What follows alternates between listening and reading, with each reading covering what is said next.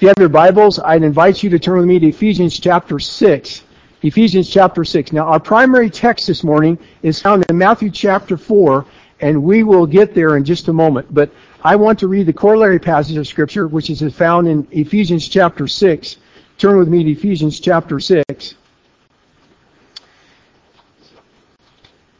And we'll be looking at verses 10 on. Ephesians chapter 6, verses 10 on.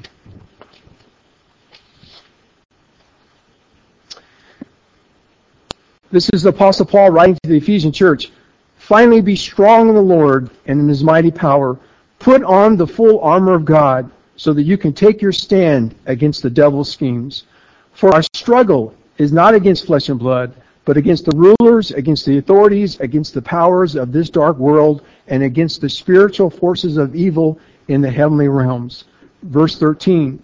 Therefore, put on the full armor of God, so that when the day of evil comes, you may be able to stand your ground, and after you've done everything to stand, stand firm then, with the belt of truth buckled around your waist, with the breastplate of righteousness in place, and with your feet fitted with readiness that comes from the gospel of peace. In addition to all this, take up the shield of faith, which you can extinguish all flaming arrows of the evil one. Take the helmet of salvation and the sword of the Spirit, which is the word of God. And pray in the Spirit on all occasions with all kinds of prayer requests. With this in mind, be alert and always keep on praying for all the Lord's people. And let's pray together. Heavenly Father, I'm asking this morning that you would help me to share this message.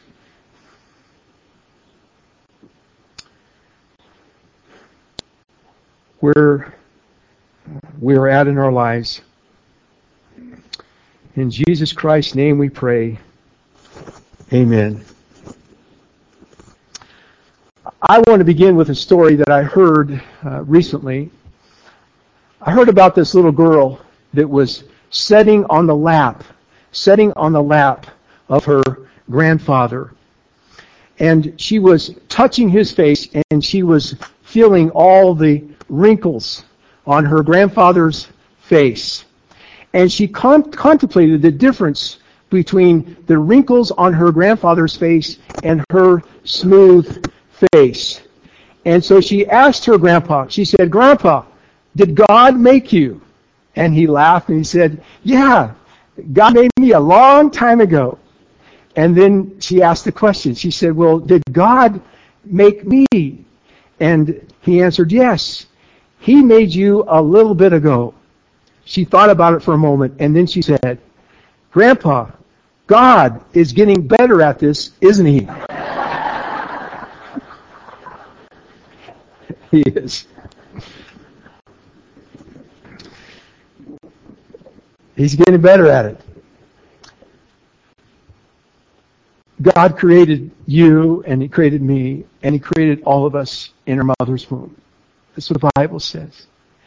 And He has an everlasting love for you, and He has an everlasting love for those of us who are His people. The Bible says that God loves us, and He created us in our mother's womb. And because He loves us, and because we are the pinnacle, you might want to say, of His creation, the Bible says that God has given us a free will, and He's given us a free choice. Adam and Eve in the Garden of Eden, He showed His love for them, and He said to them, "This is the tree you can eat of, and this is the tree you will not eat of. If you do, you'll be doing something that you should not do." And He gave them free will and a free choice. We are not ottomans, and we are not puppets. The greatest gift that God gives us, one of the greatest gifts, is a free will to choose and to make a choice. According to the Bible, God does not tempt anyone. God is not the tempter. He does not tempt anyone. And we have an enemy of our soul, and there is a tempter called the devil, called Satan. I call him Old Snaggletooth. And the Bible says that we are involved in spiritual warfare. And so we have an enemy, a very, very real enemy that tempts us. And because we have a free will, God has not removed that temptation. He has not removed that temptation. And He has not removed that free choice that we all have. And so when we're tempted, either by ourselves, by the world that we live in, or by Satan, we have a free will and we have a free choice. And we can say no to that temptation, or we can say yes to that temptation. And if we say yes to that temptation, it has all kinds of dire consequences and results of that choice. If we say no to that temptation, God gives us victory. And He blesses that obedience for resisting that temptation. Now, this is what we read in 1 Corinthians chapter 10, verse 13. This is all background, our preface for my message this morning. This is what we read.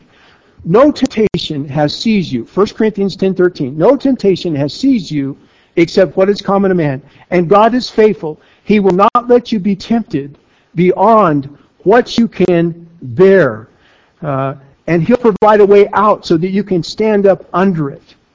A temptation in and of itself is not a sin.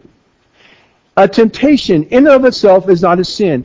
If a temptation was a sin, then Jesus would have been a sinner, because Jesus Christ, as we will see, was tempted. And the Bible says He was tempted in every single way that we are tempted. A temptation is not a sin.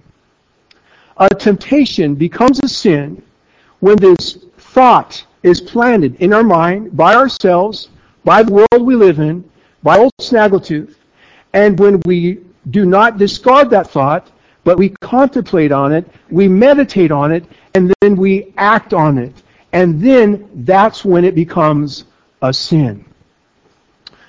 I'm a Christian. I've been a Christian person for a number of years. I've committed myself to Jesus Christ. But for some reason, I'm going through a very, very difficult time. And because I have alcoholism in my past, and because this used to be the way that I dealt with the alcoholism, was to drink, all of a sudden the thought comes into my mind, you need to take a drink, and you need to get drunk. Now I have a choice at that particular time. I can say, no, that's not right, that's not me, that's not the Christian way, I don't want anything to do with it, or I can contemplate on it, I can think about it, and I can choose to go down that road and actually start drinking to excess and become a drunken, inebriated, drunken. And so I have a choice. And so all of temptation basically starts in the mind with a thought, either from ourselves, from the world, and from Satan. And a temptation in of itself is not a sin. And what we need to do, as according to the Bible, is to take every thought captive to the obedience of Christ, and to get rid of that thought and to think about something else, and not to entertain a particular thought. Now, let's go back to Matthew chapter 4. Would you turn with me to Matthew chapter 4? And we're going to be looking at verses 1 through 11 this morning in Matthew chapter 4. And let's go ahead and get right into today's story. In today's story, we see three primary ways in which Satan tempts people in general, and which we're tempted by ourselves and by the world. This is found in 1 John. It's found in 1 John. And we see that particular passage. It's right there in your message notes. And it is called the lust of the flesh, the lust of the eyes, and the pride of life. And in just a moment, we'll be defining those terms and see what those terms mean. But let me give you the background. Jesus is about 30 years of age, and He has said goodbye to His family, and He has said goodbye to His home permanently. Permanently. And the Spirit of the living God leads him to the Jordan River area. And Jesus is baptized by his cousin, John the Baptist. And as Jesus is baptized, God speaks audibly, and he says, "This is my beloved Son, in whom I am well pleased." And after Jesus' baptism, we read that the Spirit of God leads him into the wilderness. And for 40 days and for 40 nights, Jesus is fasting. And Jesus is praying. And old Snaggletooth, Satan, the devil, comes along and tempts him, jumps on him, and with three major temptations. Let me just digress some more. When we talk about Satan and when we talk about the devil, there are always two extremes. The first extreme is what I call the devil behind every bush mentality. I have a headache. It must be from the devil. I've got a toothache. It must be from the devil. I've got a hanged toenail. It must be from the devil. And there is that extreme where we blame the devil for anything and everything. And the devil gets a lot more credit, unfortunately, in that kind of theology than he should get that kind of credit for. A number of years ago, I remember reading about a couple. And this couple, this man and this woman, picked up their kids of all various ages and picked up their shirt-tail relatives. We're talking about a large station wagon and had it crammed full of relatives, and they were traveling from one place to another, and a highway patrolman pulled them over because every single person in that vehicle had no stitch of clothes on, and they were driving erratically. And very agitated, the CHP officer went up to the man, and they rolled down the window, and they asked him, "What's happening, sir?" And he said, "The devil has been on us so much that we stripped off all of our clothes, and the devil is after us." Now that's the devil behind every bush mentality.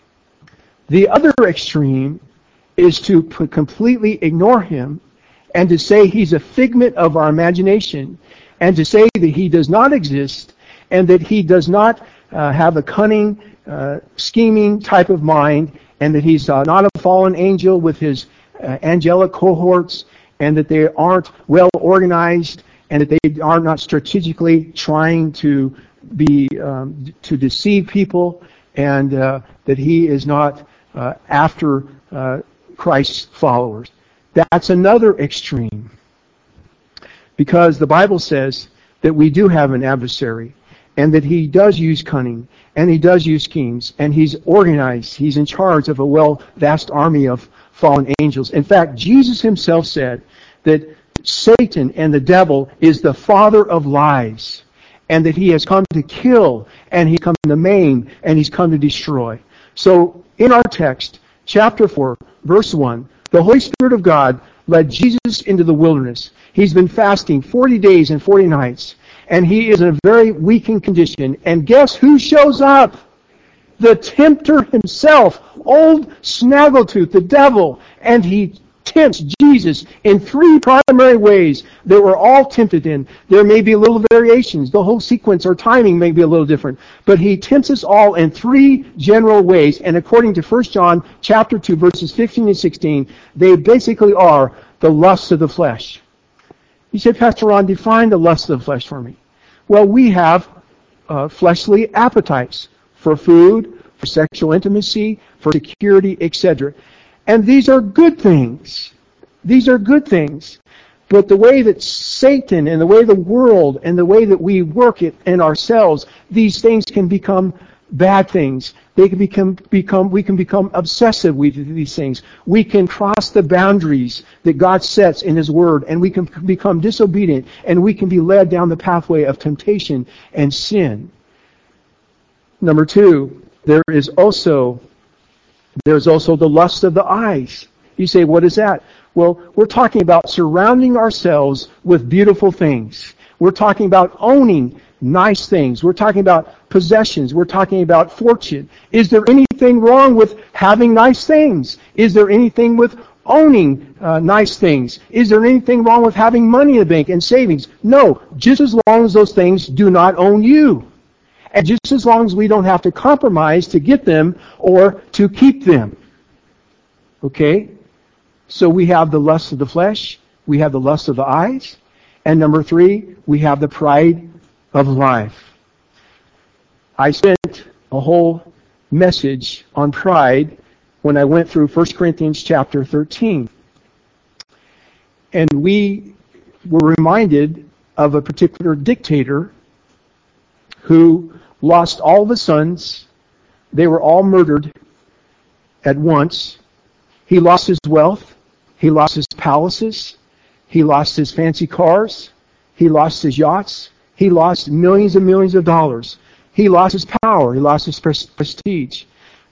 Before he was apprehended, he spent 2 or 3 weeks in some sort of isolated bunker. And the last year of his life, he spent it in prison. And he died. Saddam Hussein died. He was hung because of his pride. This temptation, this condition, has brought down more kingdoms, toppled more empires, destroyed more marriages, ruined more friendships, brought down more businesses and churches almost than any other sin. So you have the lust of the flesh, you have the lust of the eyes, and you have the pride of life. And we see all three of these temptations that Satan brought against the Lord Jesus Christ. Notice first of all, is the private or personal behind-the-scenes test. The personal or private behind-the-scenes test. This is the lust of the flesh. And look what happened in Matthew chapter 4, verses 1 through 3. Then Jesus was led by the Spirit into the wilderness to be tempted by the devil. And after fasting 40 days and 40 nights, he was hungry. And notice, the tempter came to him and said, "If you are the Son of God, tell these stones to become bread." He's in the wilderness. He's starving. He's experienced the desert heat. He doesn't have one morsel of food. And guess what the first temptation is? You turn these stones into bread. Is there anything wrong with eating bread? Is there anything wrong with having food? No. These are good things. These are normal things. But the way that Satan was tempting Jesus Christ, Jesus said, and I paraphrase, "I will not use my power to impress you, and I will not do this particular thing for a bite of bread." He had a clear strategy, did he not? He got Jesus Christ when he was discouraged or when he was fasting and when he was weak in a particular situation. Did you know that our physical and emotional well-being sometimes makes us more vulnerable to the attacks of Satan? I listened to a preacher last night, and he said, "I borrowed this from another preacher, so I'm borrowing this from this preacher who borrowed it from another preacher, and who knows where it came from." But keep in mind, this acronym, HALT, HALT. HALT. H stands for harassment. Harassment. Being tired. Discombobulated. A stands for angry. Angry. You're a lot more vulnerable to the attacks of old Snaggletooth when you're harassed and when you're angry. And L stands for low blood sugar. When you need to eat something, maybe you need to carry around with you some peanuts and pop them in your mouth. Because when you're on low blood sugar, you're more vulnerable. And then T stands for tired. And maybe perhaps the most spiritual thing that you can do is take a nap and then wake up and be refreshed. So like a black-hearted Darth Vader, Snaggletooth, he cleverly designs his plots to capitalize on our weaknesses. He relentlessly searches for that weak link and ambushes us when we least expect it. What would have been wrong with Jesus turning the stones into bread? God wouldn't want his son to starve after all, would he? Satan wanted to test Jesus Christ to see whether he would use his power for selfish purposes or yield to the will of God the Father. And how did Jesus respond? Look at verse 4 with me. Jesus answered, "It is written, man shall not live on bread alone, but on every word that comes from the mouth of God."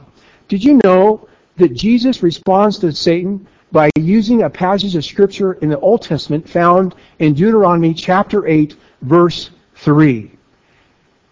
It is written. It is written. Isn't that amazing? Because 3 times he was tempted by Satan, and 3 times Jesus said, "It is written." And he goes back and he quotes Deuteronomy 8:3. You say, what significance is that?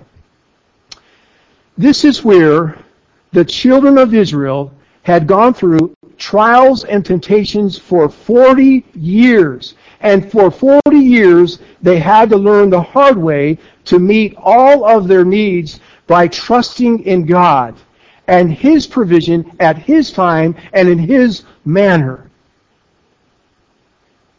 I want you to listen to this. A temptation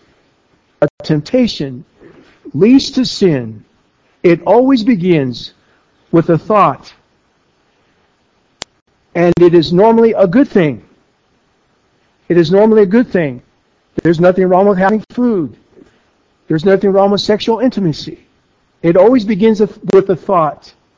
And we're tempted to go beyond scriptural boundaries in fulfilling these things in our way and in our time and by our means. So, sexual intimacy. The Bible says it's to be between a man and a woman in a monogamous relationship. But I'm a single person. And did God really say that? And we're bombarded with that thought. And I know that it wouldn't hurt anybody. It wouldn't hurt anybody else. And my partner wants to do it, and I want to do it. And what prevents me from doing this? The thought enters your mind. And so you say, this is what the Bible says. And then you argue and you rationalize. And some people say, forget what the Bible says, because I don't believe that the Bible says that sexual intimacy is limited between a man and a woman. And they go down that pathway of sexual sin. The thought enters, you contemplate it, you dwell on it, and then all of a sudden you do it. That's when sin enters. And so God says, again, that sexual intimacy, for example, is between a man and a woman in a monogamous relationship. How many of you remember Ted Haggard? Ted Haggard. Ted Haggard was a megachurch pastor outside of, I believe it was in Colorado Springs, outside of Denver, between Denver and Colorado, somewhere in there. And for a number of years, he was the president of the Evangelical Alliance of Evangelical Christians in Washington, D.C. Pastor of a church of thousands and thousands. Ted Haggard later admitted to sexual sin with a male masseuse. And this is what he said in my paraphrase. My moral failure didn't happen overnight. It seldom does. It didn't happen overnight. It happened over a period of time, a compromise here, a compromise there, a thought, a believing of a thought that I pursued, a chink in my armor, a sabotage, an all-out attack when I least expected it, brought me to my knees, dragging Christ's name through the mud, and I'm reaping the consequence of that choice. And you see, when temptation comes along, you have to magnify the consequence. Because there are always consequences. And these consequences have a devastating effect on you and your life and your Christian witness. So the tempter comes to Jesus and says, you need to turn these stones into bread. And Jesus said, man does not live on bread alone, but by every word that comes from God the Father. He passed this personal test, this lust of the flesh. Jesus, number 2, also experienced a public limelight test. And we're talking really about the pride of life here. And I want you to look at chapter 4, and I want you to look at verses 5 and 6 with me. Then the devil took him to the holy city and had him stand on the highest point of the temple. He said, "If you are the Son of God, throw yourself down, for it is written." And notice how Snaggletooth likes to twist Scripture. "He will command His angels concerning you, and they will lift you up in their hands, so that you will not strike your feet against a stone." Now, he took Jesus up to the highest pinnacle of the temple. We're talking about 45 stories high. And he tells Jesus, "Jump off. Have this Evel Knievel type of jump. You should do this, Jesus.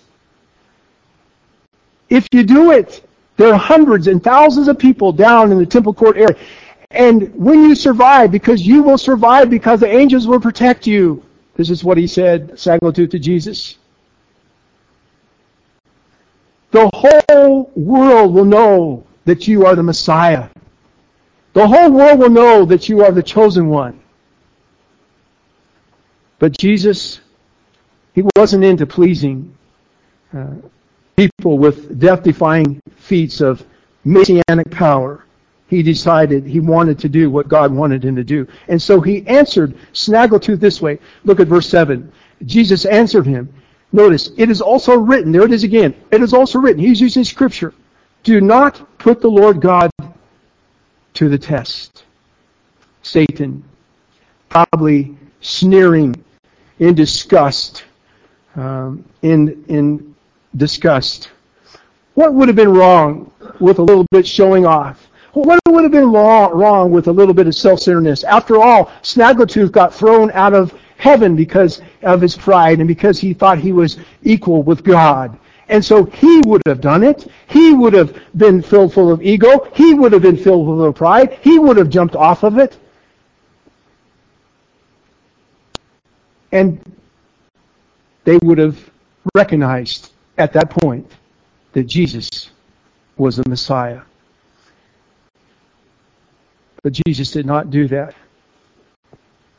I want you to notice the third temptation, and this is possessions. We're talking about fame. We're talking about fortune. We're talking about the lust of the eyes.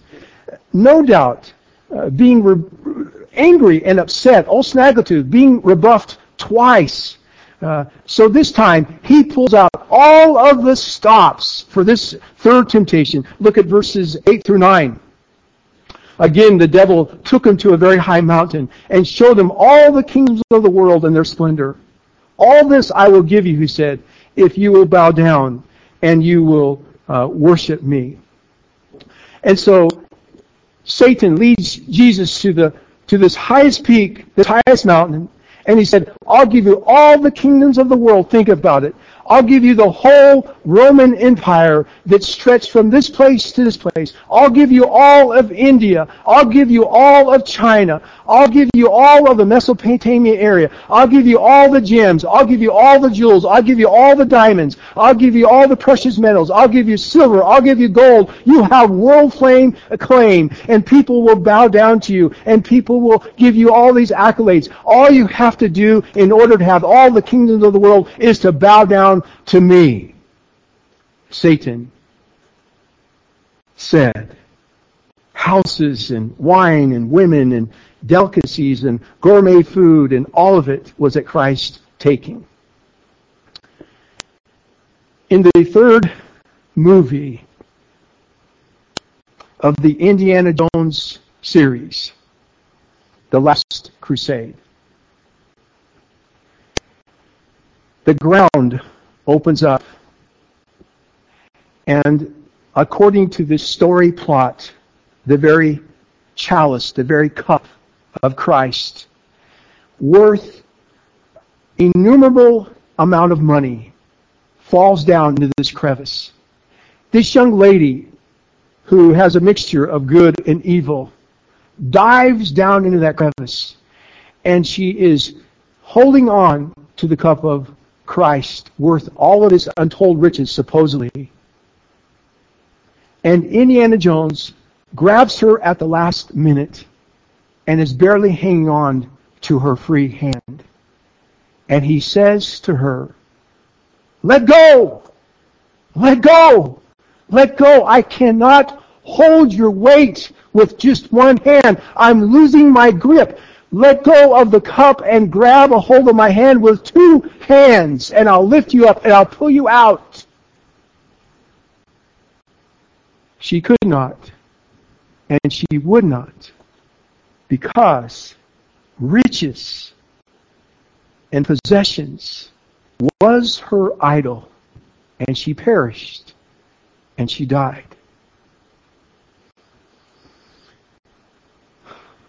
But not Christ. In the face of all the wealth of the world, this is what Jesus said in verses 10 through 11.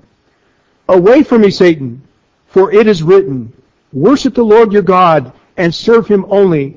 And finally, after all that, in verse 11, the devil left him and the angels came to attend him.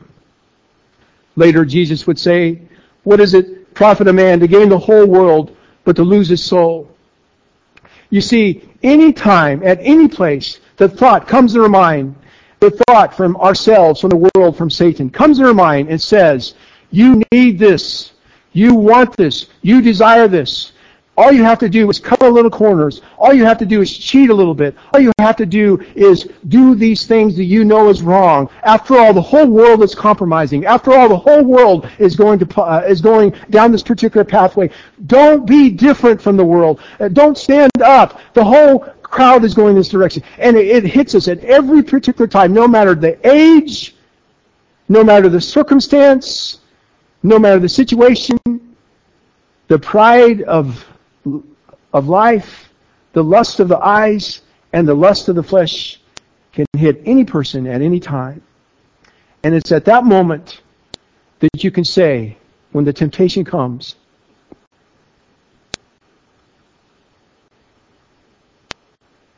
"I'm not going to go there. I'm not going to do that." Let's talk about that. Let's talk about the three things that I believe the Bible teaches. Here are three ways that we can respond to temptation. First of all, we've already talked about it, but let me reiterate. Do be informed. Do be informed. Know how the enemy operates. There will be various temptations that will face you. Do be informed. Know how the enemy operates. Again, 1 Corinthians 10:13 says, "No temptation has seized you except what is common to man." And our inner temptations begin with the battle for the mind. And we do have an adversary that plays upon our weaknesses. Now, back with me to Ephesians chapter 6. Ephesians chapter 6. And notice what the Apostle Paul says. He says, "Finally, be strong." Verse 10, Ephesians 6. "Be strong in the Lord and in his mighty power. Put on the full armor of God so that you can take your stand," notice, "against the devil's schemes."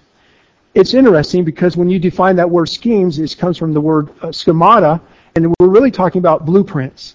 And so the Apostle Paul is telling us here, and Scripture indicates elsewhere, that we have a cunning adversary who knows our weaknesses and knows our propensities. Satan would not tempt me ever with smoking. I've never ever smoked in my entire life. I tried chewing tobacco one time when I was 8th grade and I got sick on it. That's not my weakness. He's not going to tempt me with tobacco. He's not going to tempt me with alcohol. I've had about a half a dozen beers in my entire life, and it seemed like I had it in a 2-week period when I was a young adult. 6 beers, maybe 7, 8, maybe 10 beers in my entire life. He's not going to tempt me with alcohol. I just know that because that's not my weakness. That's my propensity. But I've had other struggles, and he knows that. And often when you become a Christian, you have a past, and you have a mind that's been trained under the carnal nature. And this mind that's been trained under the carnal nature, he knows all about those weaknesses and those propensities. And so when you're weak, when you're tired, when you're despondent, when you're discouraged, when you're angry, when you've got low blood sugar, watch out. Watch out. And you just have to be aware. You just have to be aware. So, what the Bible says here is, I believe, do be informed. Know that we do have various temptations, and know that we have an enemy of our soul. And it says right here in this particular passage of Scripture that put on the form of God so that you can take your stand against the devil's schemes. For our struggle, notice, is not against flesh and blood, but against the rulers, against the authorities, against the powers of this dark world, and against the spiritual forces of evil in the heavenly realms. In other words, we're dealing with a well-organized army of cohorts and helpers, fallen angels that know how to get to us. But I want you to also know, this is the most important part. If you don't get this, don't get anything else. Please get this. Know that we have not been left alone. We have Christ. We have Christ. And we have the power of the Holy Spirit working in our life. And we read in that particular section of Scripture that we are to put on what? The full armor of God. Another verse in the Bible says, put on Christ. I can do all things through Christ which strengthens me. Greater is He who is in us, Christ, than he who is in this world. We have not been left alone. Did you notice the armor of God? I don't have time. One of these times we'll spend a whole section of series on each one of these particular pieces of armor. But did you notice he talks about the belt of truth? I want to know the truth. I don't want to believe the father of lies. I don't want to experience any deception from the enemy whatsoever, and I want to take up the sword of the Spirit, which is the Word of God. I want to put on the belt of truth. It is not my righteousness that I put on. It is Christ's righteousness. It is Christ's righteousness. It's not my salvation. I put on the helmet of salvation provided for me through Jesus Christ. It is not I put on the sandals of peace. Again, I want to be a peacemaker. I want to know His peace, and I want to be a peacemaker. And also, I lift up the shield of faith to extinguish every flaming arrow that comes my way, every deceptive thought, everything that comes against me. I lift up the shield of faith. Faith is the victory. That's what we sing, is it not? Faith is a victory. And then also, I want to take up the sword of the Spirit, which is the Word of God. And it is the truth of God. It is the truth of God which I stand on. Old Snaggletooth came against Jesus Christ with those three major tests. And 3 times Jesus said, it is written, it is written, it is written. And so your defense against Snaggletooth is to put on the armor of God, to understand that Jesus Christ has provided everything that you need, and to stand upon God's Word, and to tell old Snaggletooth, I bind you in Jesus' name. Get behind me, Satan. This is God's Word, and this is God's promise to us as Christian believers. Now, number 2 here, this goes right along with what we're talking about. We need to be vigilant. We need to be vigilant. Satan's schemes may blindside us if we're not careful.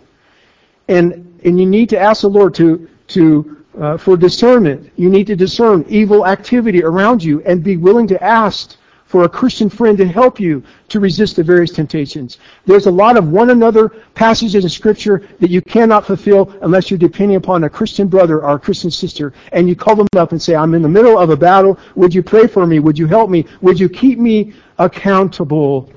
Would you do that for me? And number 3, do be dependent upon Christ. Do be dependent upon Christ. James 4:7 says, submit yourselves therefore to God, resist the devil, and he will flee from you. Here's a final passage of Scripture. This isn't a paraphrase. This is found in Hebrews chapter 4, verses 15 and 16. This is your key passage of Scripture, one of the key passages of Scripture. Notice what it says. In the NIV, I'm going to read from Eugene Peterson's The Message. This is what it says. We don't have a high priest who is out of touch with our reality. He's been through weakness and testing. He's experienced it all but sin. So let's walk right up to Him and get what He is so ready to give. Take the mercy. Accept the help. I'm almost finished.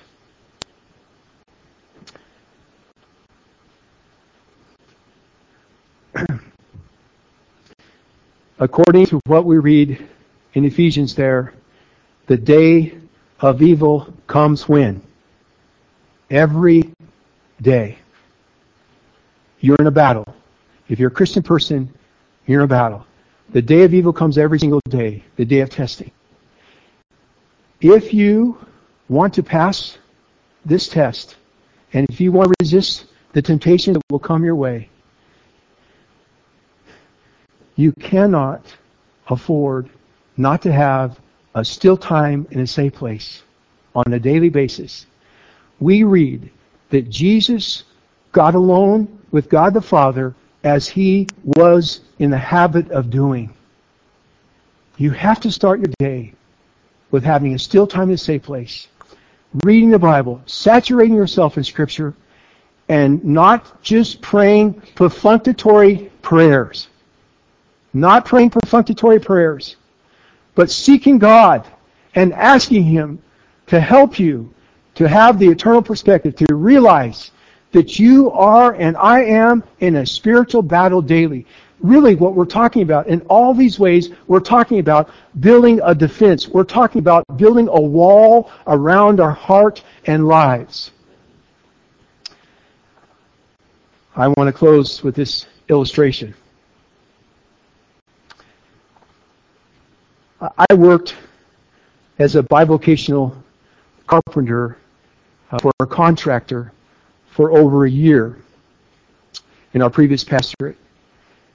And after working for him full time, our church grew some, and so I didn't have to work full time for him, and I just did odd jobs on the side. But in this whole year of working for this contractor, I worked for a head carpenter, and this head carpenter was just a different kind of guy from the 1960s. He's just a different guy from the 1960s. I loved him, but in many ways, he just was a difficult person to get along with.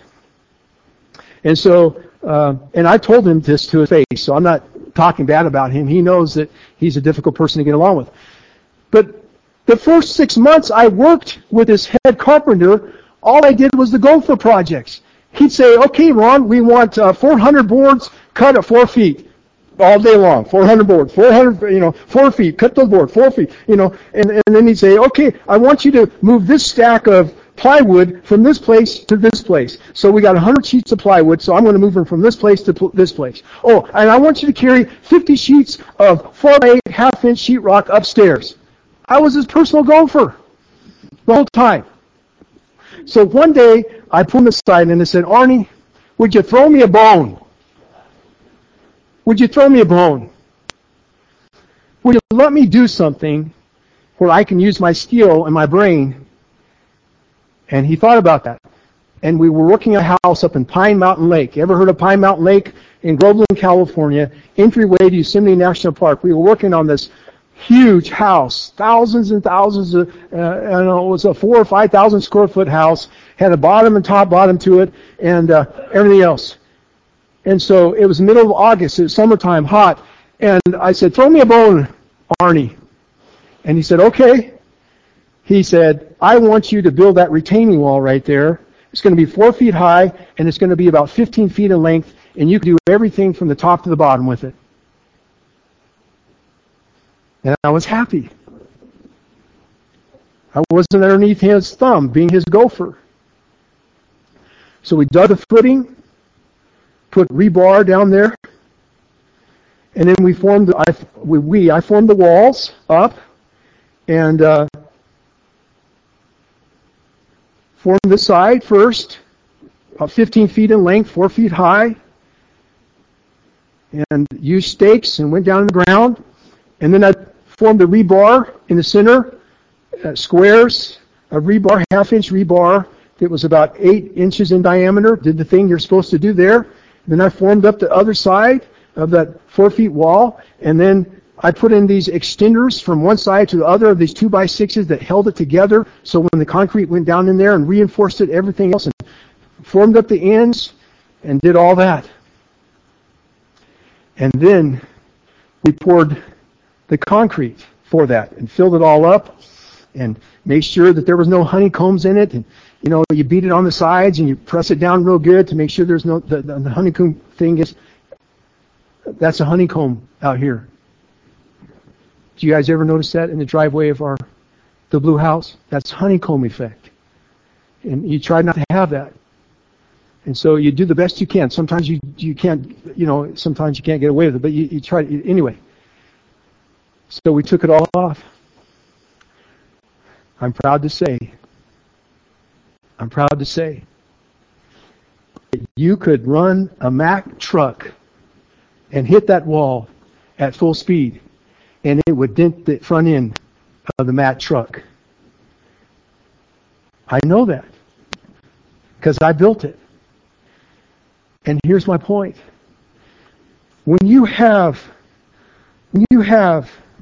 the Holy Spirit, when you have God's Word, when you have accountability to other people, when you're involved in prayer on a regular basis, when you saturate yourself with the Word of God, you have this wall of protection around you, and there is no way, when you do all of that the enemy can get into you. You see, the enemy is always looking for the weak link in our armor. But when you have this wall of protection around you, he can't get to that weak link. And God has provided all these things for us as Christian people. Would you bow your heads and let's pray together?